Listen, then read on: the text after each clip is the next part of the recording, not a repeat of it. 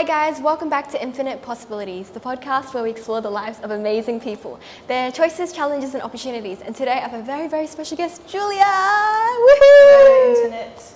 The one and only Julia, back from overseas. So what an honour to have you. Good to see you too. The Wing Chun salute just comes so naturally. Yes. Sifu, hope you're proud. Yeah. So Julia, what's your kind of 1 minute introduction about what you do? So occupation-wise, I'm an occupational therapist, and very much in line of what I do, I help injured workers return to work, and that involves a lot of veterans, and it's probably my main caseload. Yeah, that's cool. And outside of work, what do you like to do? Yep, outside of work, I do Wing Chun. I'm in my Wing Chun uniform currently, and I also I go to church, and I also go to calisthenics. Oh. So there's a few things. Also, I love my cat, so I spend a lot of time with my cat. Oh, that's awesome. So we want to go right from the beginning. So Julia, what kind of child were you like growing up?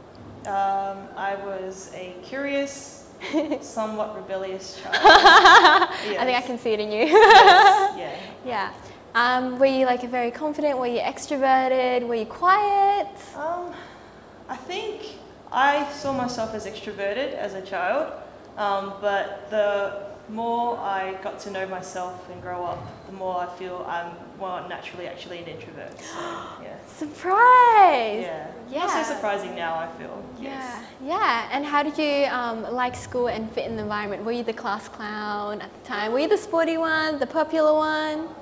Oh, stereotypes. I know, right? Just trying to stick labels. Okay. At school, I kind of dabbled in a few things. I did sports, I did tennis, and I like softball, and I also did music. So I played percussion, and I was percussion section leader in my orchestra, for example, and things. Yeah. Wow, so cool. And do you still do percussion to this day? Not really, unless you count beating on my steering wheel in the car. That's solid. Percussion. Solid. And how did you sort of choose percussion at the time? I was good at it, so they do aptitude tests to intake students and kind of tell them which instrument to play. Yeah, and for me the test was you had to rub and tap the switch, and apparently I did it better than other kids, and they're like, yep, you can play percussion. So wow, so good. That's how I ended up in percussion.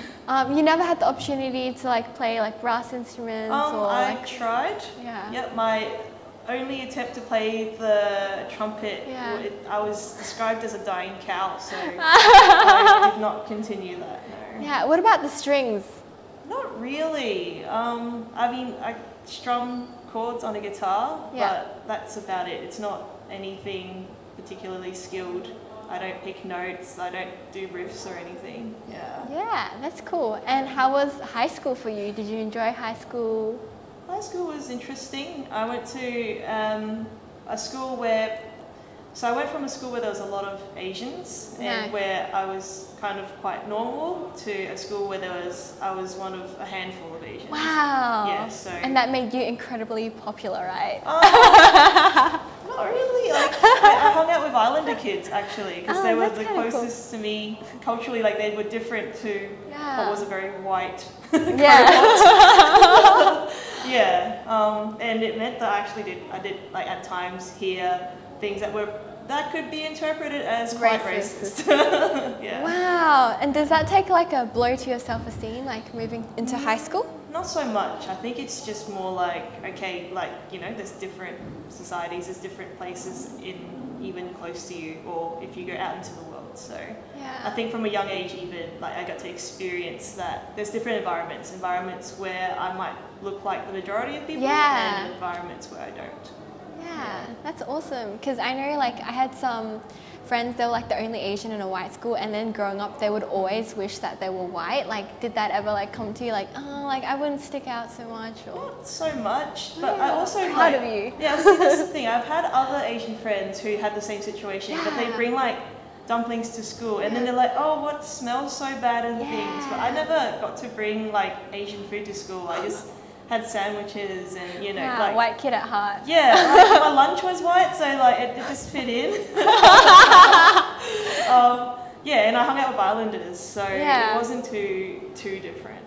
Yeah, that's cool. And did you have any particular favourite subjects at school at the time? Yeah, I thought I would just be Asian and like maths and science. Yeah. Though I did like the arts, like music. So in grade 10, you had to choose a humanities subject, so social sciences or history. So I think I picked history. But then what I did was I did all my history work in like 10 minutes and I gave it to my teacher and I said, look, I've finished it all. Let me go to music class, which is currently on schedule. And then she's like, yeah, I'll write you a note. And I got to take off and do music as well. Wow, so that's pretty much like at that time you would have had to choose between history and music, but you finished history quick so then you could go straight. Yeah, just because that's where my friends were and I like music, so yeah. Wait, couldn't you just drop history altogether, no? No, you had to. Yeah, you had to do like history and there's other electives. So I picked Japanese and some science, I don't know. Yeah. Yeah, that's awesome. And then like when you were thinking about the future in high school, what was sort of like floating through your mind, if anything? I really wanted to be a physio. I think it's just because I knew what they were. I didn't know what OTs were. Yeah. I wanted to help people. And even as a kid in primary school, the teacher for our yearbook, they made us write like what we want to be. Yeah, and then cute. Half the class was like, I want to be a vet. And I'm like, I want to be a vet. And the teacher's like, you can't. Like everyone's just said they want to be a vet. You can't be a vet as well, Julia. I'm like, I want to be a comedian. Yeah, and like I was like, I want to be a comedian then and make people laugh because everyone's so sad. Yeah. And my teacher's like, yep, we're taking that. So that was like immortalized in the yearbook. Yeah. Oh, that's so cute. So I think like the idea of that though is still true for OT if you want to help people and make them be better, happier. Yeah. And you never did anything in comedy? Like you'd be so good. No, I'd like help MC some friends' weddings. Yeah. That's about it. Yeah, that's cool. And then did your parents have any like expectations of what they wanted you to be? No. No, I know. Like you'd think growing up and, you know, with my cultural background, it'd be like, be doctor. Yeah, lawyer. But I was not urged to be either of those. And it's strange. They were pretty not pressury regarding that. Wow. Wow. And then what about your siblings? What kind of stuff did they pursue? Yeah, as in occupation-wise? Yeah. Yeah, they're both optometrists. So okay, also look at the the allied health. Yeah, that's pretty cool. And then at that time, so you were going to do physio, but then did you like, how did you sort of like hear about OT and etc.? Yeah, so I applied for physio and I didn't quite get the OP for it because I think I missed out by one. Oh, that hurts. It's alright. It put me where I am now, so I'm thankful. So I did a year of science and absolutely hated it. I thought I liked science. Yeah. So it was good, and then like, I got to university and it was not what I was interested in. I didn't want to do research for the rest of my life, so I looked at other options and someone had mentioned OT was like physio, so I just put it like, I'll just put OT there. And I got into the course. Yay. And for 3 years of the 4-year course, I didn't know what it was. So. And now you know what it is. So what exactly is OT? I know, it's the question of the century, I think. Cause so many people are like, what is an OT? Because they think the word occupation, right? Yeah. It can mean so many things, but that's also what it is. So occupation is what is meaningful to somebody. So as, you know, adults-ish people, our occupation might be what the means we earn money with. Yeah. But for a child, it could be just to engage with friends and be able to play. Yeah. For a older person, they might be thinking, my occupation is literally to get through the day and be able to cook my own food and have that and then go out and play mahjong with my friends or something. Like, so what is meaningful to someone is different, but occupational therapists, I think the generalized way to explain it is we come up with solutions to help people return to what is meaningful to them. Yeah. Oh, that's beautiful. Oh, that's cool. Yeah, and so like, can you like sort of run me through like sort of the client cases that you've dealt with and how you've, you know, able to bring them back to their normal? Yeah. It's fun to say that. The way like normal is once again like a very loaded word when it comes to injury, because there's all different types of injuries. So like you can hurt your knee, you could hurt your arm, or you could hurt your mind, like mental health conditions and things, right? So every client's different, but I think the similar thing is that at the end of the day, if you get injured and you can't do something meaningful, your life is going to be pretty bad. So the ways that I help people is help find things that they can do. So like, can they go back to their work that they were doing before the injury? And then if they can, then let's, get them stronger, like work out who they need to see to build up those skills to get back to the work. Or else, if it's not, then it's to find work that is suitable. So alternative employment or other meaningful activities. So sometimes veterans just don't get back to work. It's just the reality of what they experience. And doing something meaningful to them, finding a community engaged, like some kind of group that means that they get out of their house is, it's meaningful and it's helping them function. That's pretty interesting. And what about like, is there like much overlap with physio, or like will you like personally help them massage some kind of point, or like, I know so many physios that would hate you saying that. Oops. So, no, at first I thought there was, like, because people, they don't understand OT, so they're like, it's the same thing. But OTs are very focused on solving the problem through environmental. So it could be assistive aids. Like, for example, if you couldn't stand up for 5 minutes to take a shower, then you use a shower chair. You can sit there and do that. So while a physio could prescribe a shower chair, that usually falls within the OT's responsibilities. Whereas a physio would be like, okay, let's work on your leg strength and let's see how we can get your legs moving and strong enough so that you can stand for 5 minutes in the shower. So our function is the same, have a shower, but our means to solving that problem is different.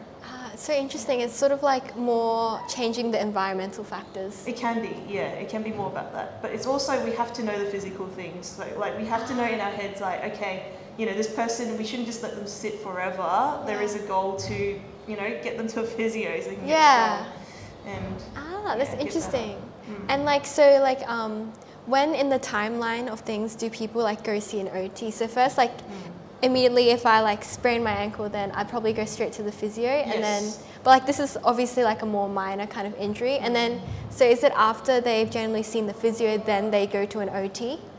Or I think it's for maybe more serious injuries, then they might, before they discharge from hospital and they go home and they have to do all these things that you do on a day-to-day basis by yourself, then an OT might assess and help with that. And the type of OT work that I do is actually more about work than it's about, okay, now we've got this injury, it affects you in this way, how can we regain that function or regain your ability to do your work so that you can get back to work? So it's like more assisting them to get back to their original job if they can. And like grading cool. it. So, maybe you're a warehouse worker and you have to lift like... heavy stuff. Heavy stuff repeatedly. So you might just do 15 minutes at a time. We'll build it up until you can do the whole amount of work. That's cool. And just wondering, for OT, is it generally like a... do you see like the same client like quite regularly through weeks, or is it kind of like you can go to the... I don't even know like how it works. You like go to their house and suss out their environment and be like, you need this, and then you can just... set and forget, or like is there the ongoing kind of thing? It's both. It's hard. It's really case dependent. I can't prescribe one way to get through a case. And what about in terms of like the stuff that you learn at uni? So would it be like 50% like body anatomy, and then like 50% like body and like sort of external world interaction? Or how do you sort of like, what are kind of like the different subjects if someone were to think about studying OT? Okay. So yes, there is anatomy, there's physiology, which is It's great. Like, I still surprise people with how much anatomy I remember. They're like, did you just study that? I'm like, no, that's just in my noggin. But also mental health. We do subjects on psychiatry. We learn some pharmacology, so like, you know, drugs and what they do. You have to learn about legal implications of the work as well. World models, like, you know, the World Health Organization and their recommendations on OTs and stuff like that. And this is a few years ago, so it might have changed, but I believe also it's about how you set up programs and like how OTs work with different allied health. So we go out to pracs, we go out to hospitals, we go out to community health centres and things, and get to experience what an OT does in each of those settings. Yeah, that's awesome. And so when you're studying that degree where you're like, yeah, man, I found it, this is my passion, or were you kind of like, oh man, if I was a physio, that'd be much better? No, I think OT was definitely the better fit for me because and you're very lucky. So broad, right? Like, I could work with kids, which I'd never want to do. You could work with geriatric population. You can work with like hospital. You can work in community rehabilitation, mental health. Well, I'm in occupational rehabilitation, driving assessments. You can really branch out and do very niche things. Hand therapy. Like, there's so many things. So I liked that because I got to the end of my 4 years and I still wasn't sure what I wanted to do. I knew what I didn't want to do. I knew I just did not like a peds setting, but I didn't know anything else other than that. So I just fell into the right place, I guess. That's so cool. And what do you like love most about OT, and what are the downsides of OT? OT, I'll start with the downsides. Since good, right? So downsides of OT is no one knows what OTs do. What a pain to explain every single time. We're trying to get this podcast out to dispel the rumours. No, it's fine because it's good to ask, and OTs get better explaining the more they do it. I've done it a few times. Okay, we'll ask you again after the podcast. Check that. And I think a lot of people, they're like, oh, OTs are like physios, right? And then they get into that, like, oh, so like, do you have to like, you know, do massages and touch people? I'm like, no, I never touch people. The people show me the gruesome pictures from their injuries, and I'm like, you really don't have to do that. Too much information. TMI. So I've said that many times throughout my work. I've actually said it this week. I'm just like, I don't need to see that.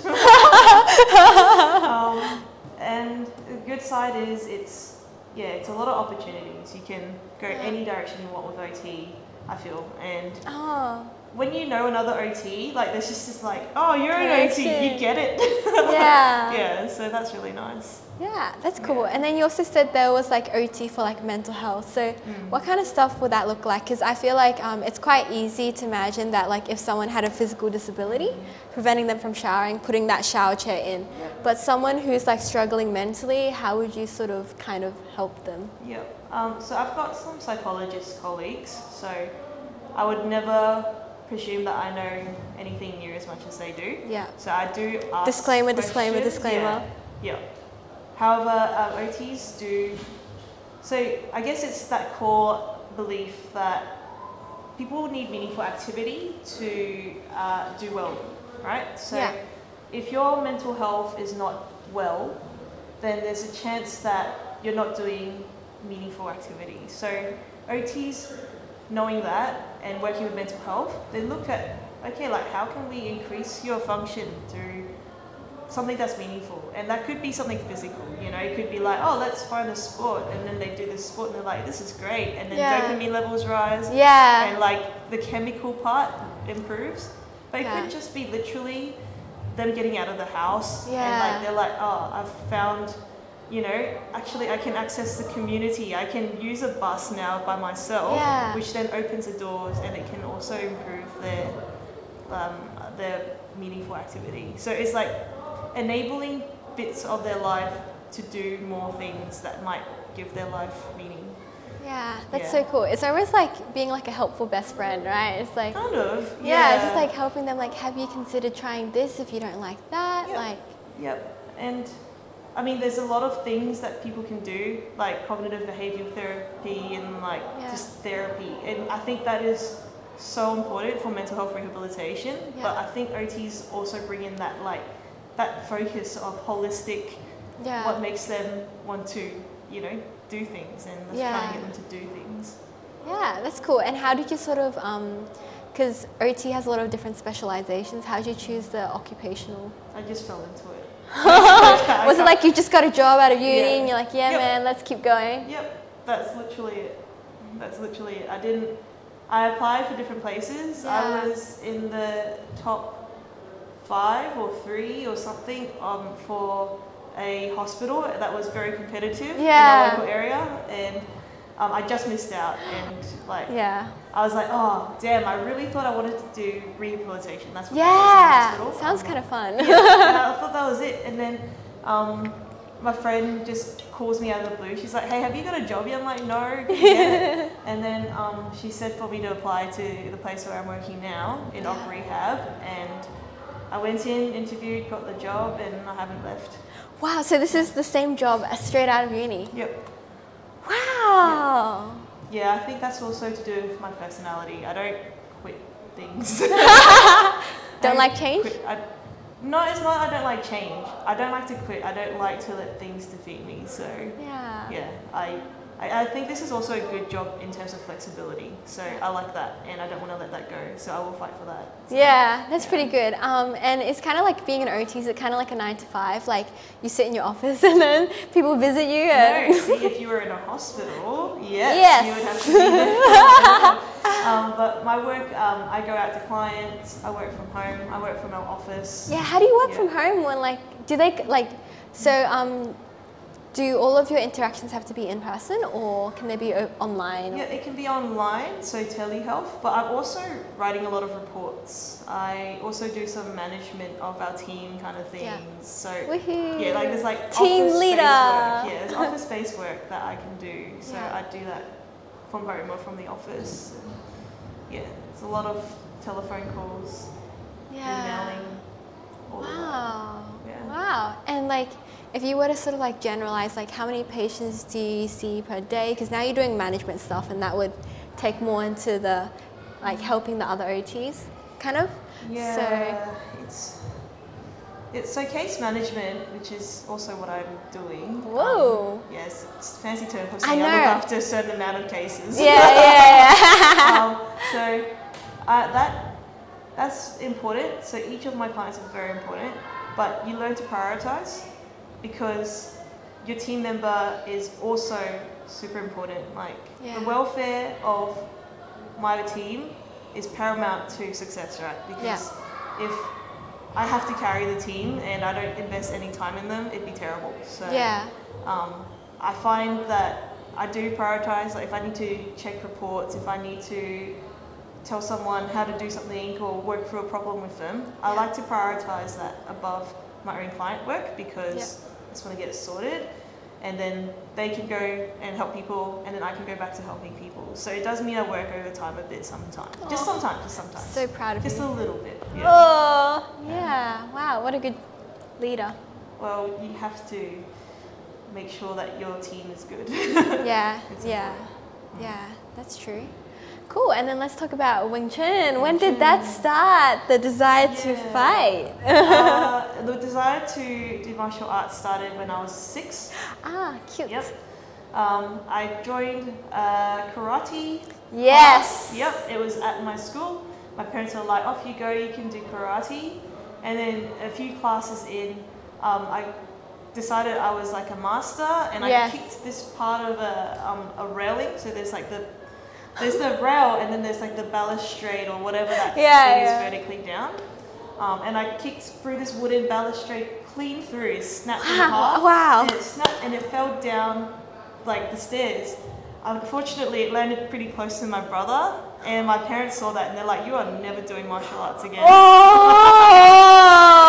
Yeah. So I was not allowed to do martial arts. As much as I thought it was cool, I wasn't allowed to do it until I was 25 or 6. Yeah. And then I was like, hey mom, I'm pretty old now. Can I do martial arts?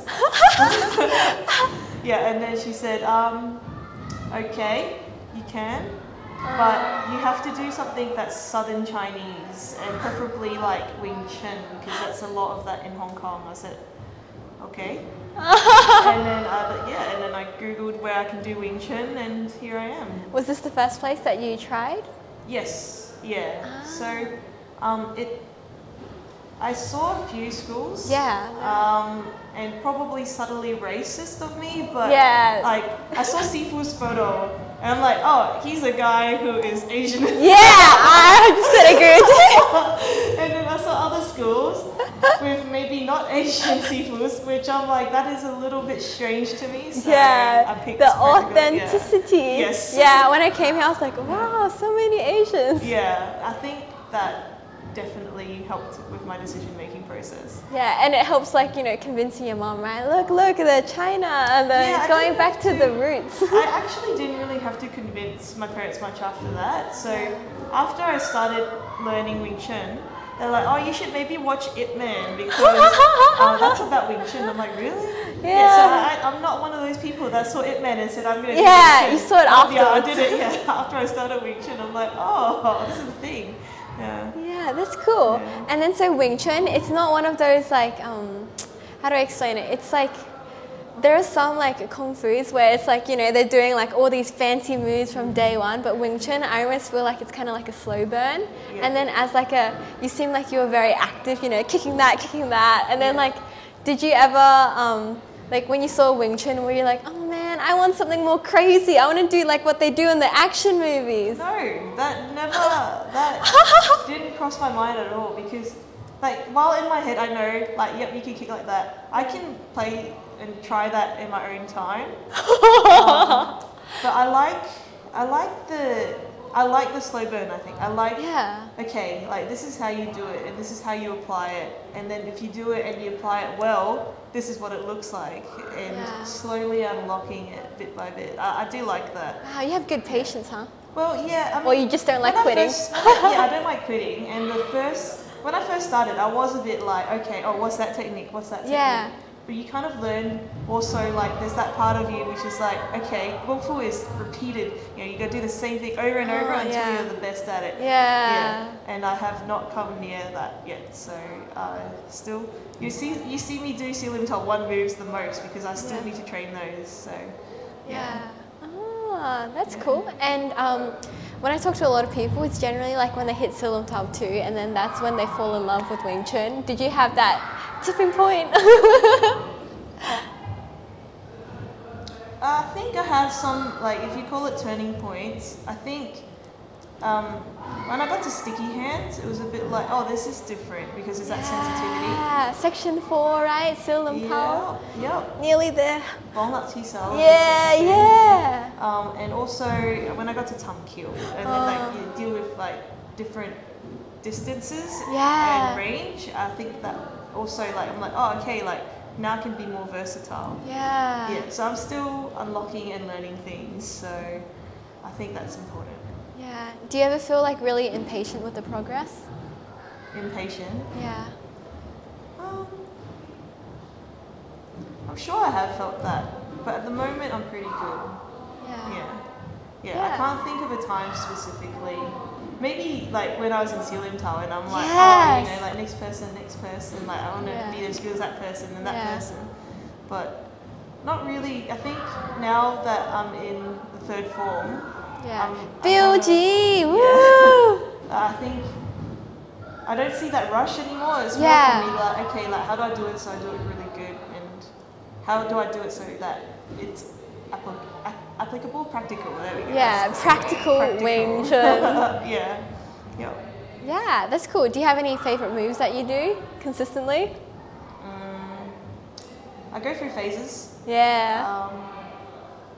I really like Wusals. Really? Oh, I don't like them. I really like Wusal. I like Hunsal. Nice. Yeah. I really like Hunsal. Do you like your Bong Sal? Or not really? Bong, I don't use it so much. Yeah, it's a tricky one to get right as well. So, Yes. Yeah, and then tell me about like when did you start teaching Wing Chun? Teaching? Yeah. 2018. 18 maybe. Oh, actually quite a while, huh? Yeah, so I started with the Kids Fit teaching. Hey! So, I wasn't an instructor, but I was a Kids Fit instructor. So that's hard. If you can teach a room full of screaming kids that you can hear in the background, you could probably teach adults because they're not screaming children. Yeah. Wow. And so you prefer to teach adults, huh? It's easier. Yeah. But there's also fun things that kids do that you're like, oh, that's cute. Yeah. So wholesome. Yeah.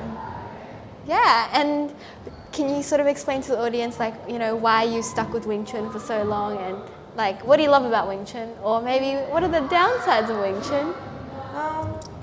I think with Wing Chun, it's easy to feel somewhat bored because they're like, oh, you're just using your hands a lot. Yeah. Like, it's not a super athletic kung fu, but I think if you can understand kung fu, like kung fu as a whole, and like force, stepping with force, and like how little things, like even just body turning and stuff, like can magnify the force, it's quite interesting to see how much different your kung fu is perceived. And you know, sometimes you don't think you're doing that much better, but then, you know, you go up against someone who's new and they're like, whoa, your arms are like steel bars. Yeah. Like, whoa, you know, keep going backwards. Like, how do you do that? And you're like, okay, like, so there is something. You must have learned something to get to that point.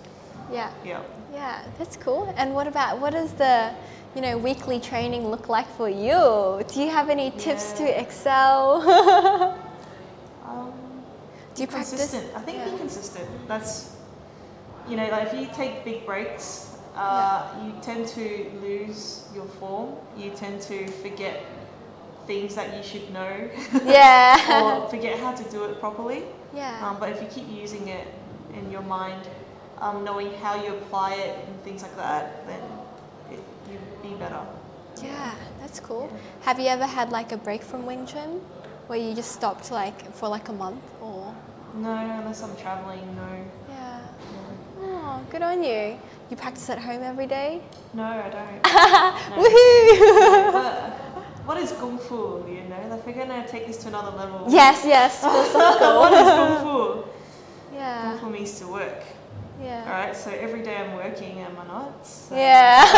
Kung Fu. How is that not Kung Fu? Or like, you know, if I'm training calisthenics, something else, it's working on muscles, but it's work. Yeah. And it's movement, and it's learning about movement. So how's that not Kung Fu? Yeah, that's true. And tell me more about calisthenics. And for the people that don't know what it is, what is calisthenics? I don't really know. It's it's body weight exercise. Yes. And you do different movements to Kung Fu. Like Kung Fu is a lot of pushing and like punching away from the body. Yeah. And calisthenics I feel is a lot of pulling your body towards something, or like working on back muscles that we don't often use. Yeah. And how'd you get into it? It's like muscles. niche. Yeah. How'd you get into it? It's kind of niche, huh? It's downstairs from my place. Ah, convenience overrules everything. Yep. Yep. Yeah.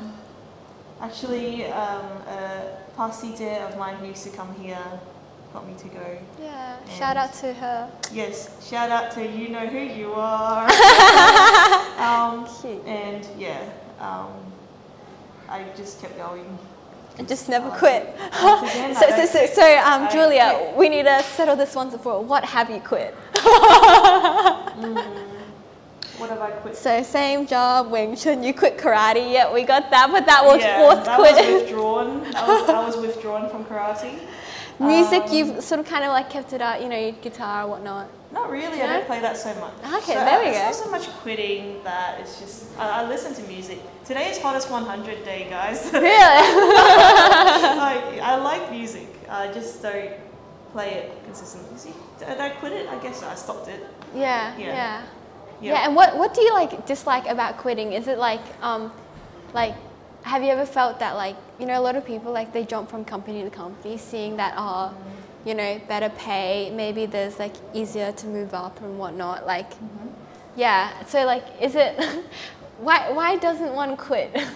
I think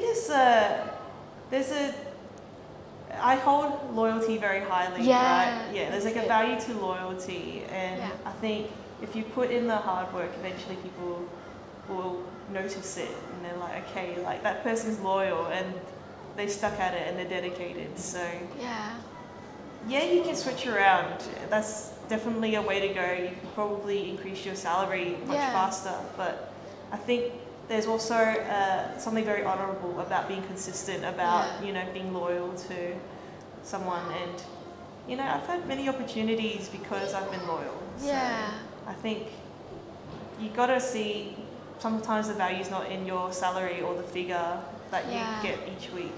It's also a lot of other things.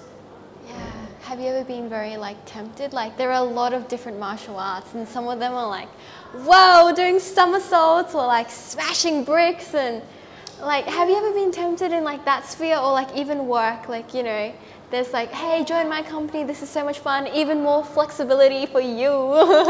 That's hard to beat because my company is. I feel like there's a spectrum of like super flexible and not flexible at all, and I'm like right down the spectrum. Wow, so we're talking like mainly like about like the hours or like the location or? It's mostly the hours, and like I get to choose where I work from, and I make my own schedule, so I get to choose when I see people and where I see them and things like that. Yeah, that's pretty good. Yeah. And in terms of Kung Fu, we get to, like, Sifu's very good. He gives us opportunities to learn different styles as instructors. And it just makes your Kung Fu better because you know there are holes in Kung Fu. Nothing is unbeatable. So you get to see some of those, like, what other people do. Oh, okay, so that's like this. All right, so that translates, that's similar, and this is very different. How can I use that? Yeah. So I like that. I like it's just like collecting knowledge. Yeah, maybe you create your own Julia Kung Fu. Well, yes. Yes, they keep joking about that. Oh, really? Oh, that's too funny. Yeah. And then tell me about travel. So you're someone who doesn't like quitting. Do you think you would ever like move to another country and just live there for like a year or a few years? I haven't found a country where I could yet. I do like, there are places I like, and there are places where I visit and I'm like, I like the journey, I like the trip, and I probably won't come back. So, that's very optimistic. Yeah. I like it, but I'm not coming back. I don't need to, I've seen what I need to. Maybe I'll find something. Maybe it's in South America. I have no idea. I haven't. That thought hasn't crossed my mind to live somewhere else and work. Yeah, sounds good. And then tell me more about like when you got the travel bug. I saw like all your pics on Facebook. I was like, wow.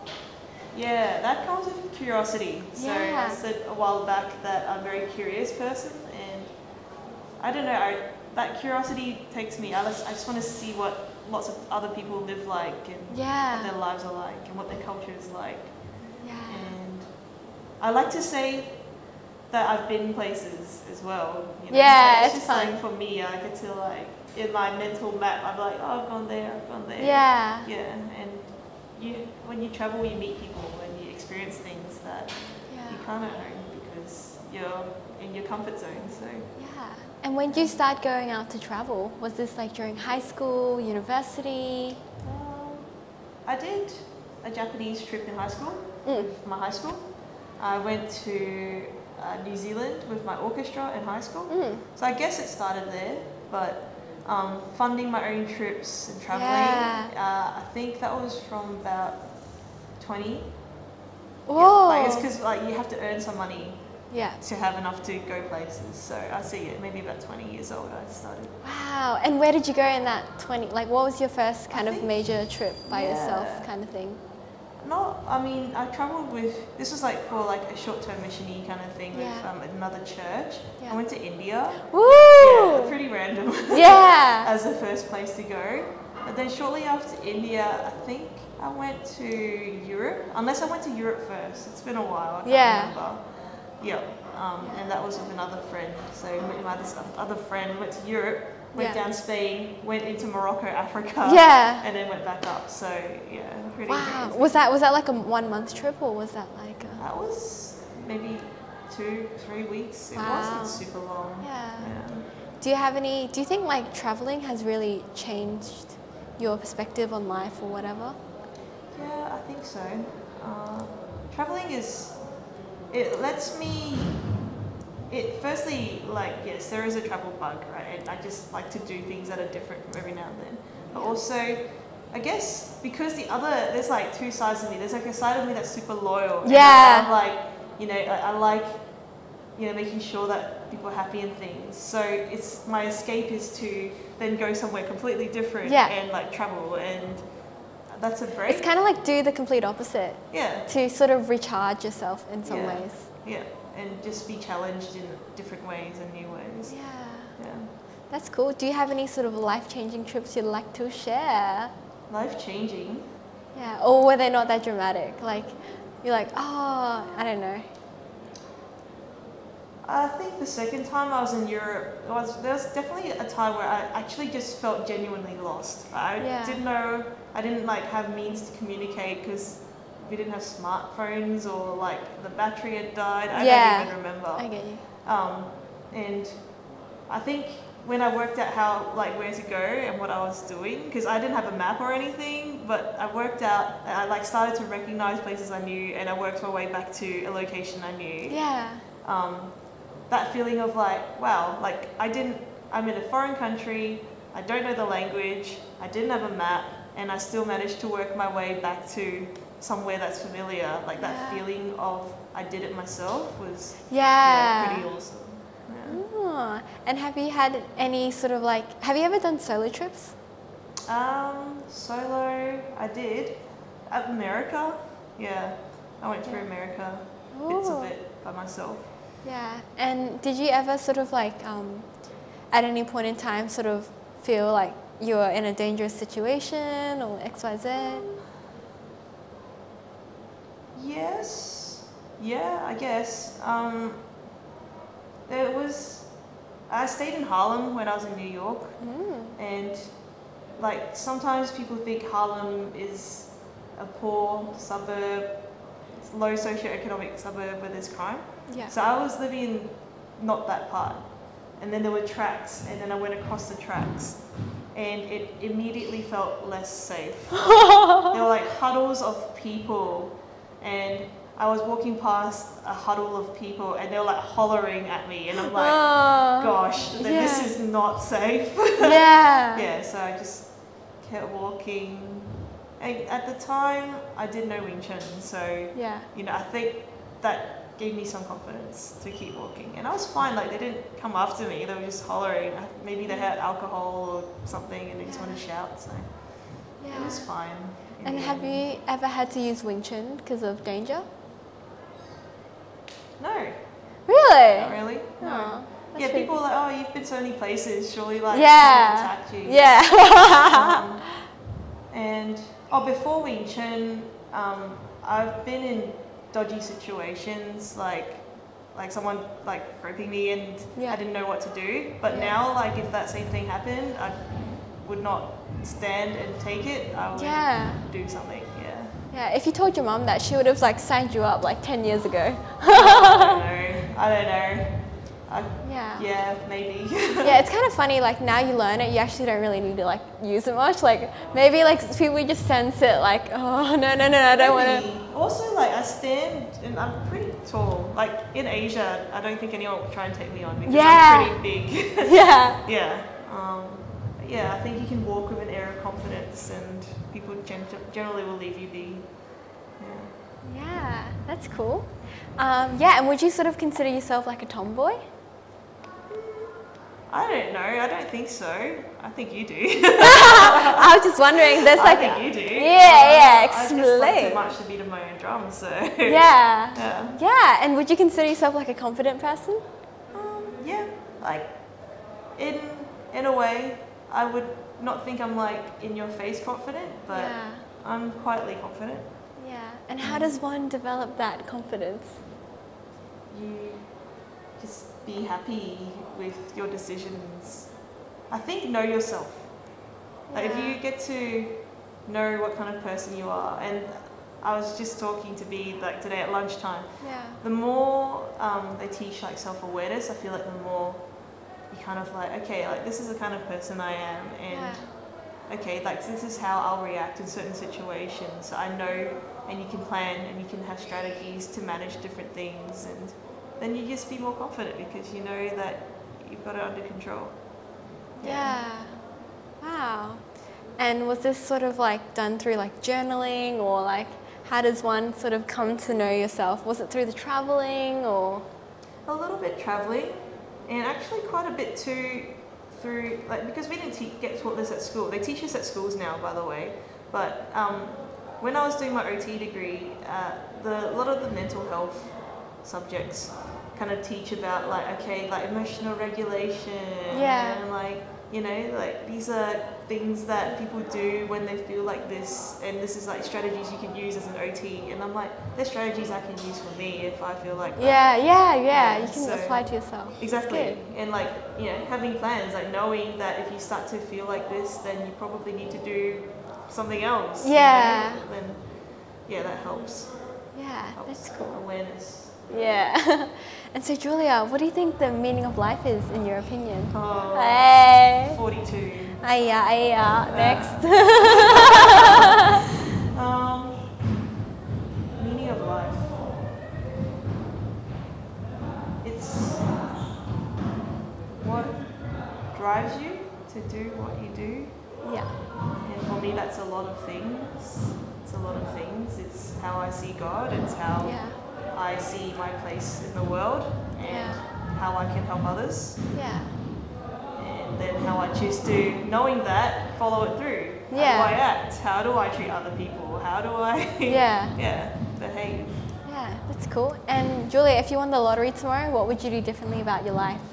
If I won the lottery tomorrow, I would probably get planning some trip to somewhere, probably South America. Yeah. Probably, and Antarctica. Yeah. Yeah. Sounds cool. And the final question is, what is an ideal day in the life for you? It can be work related, it can be non-work related. Ideal day in life. What time do you wake up? What kind of activities do you fill it with? I think I like getting up. I like doing my class. Our classes for calisthenics just got moved to 5:15 in the morning, so I like that because it means I've gotten some exercise done, and I've done something that is like good for the body, good for the health. Have a nice breakfast, and then just chill out with my cat for a good few hours there. Probably catch up with someone that I like, that, you know, is nice. Do something, maybe go out into nature, maybe. Depends how hot it is. Yeah, not right now. And just chill again with my cat. Yeah, wow, that cat is like the focal point. She is the focal point, yes. I adore my cat. That's cool. We're pretty much at the end of the podcast. Do you want to say bye? Bye. Bye. Well done, everyone. And well done you, right?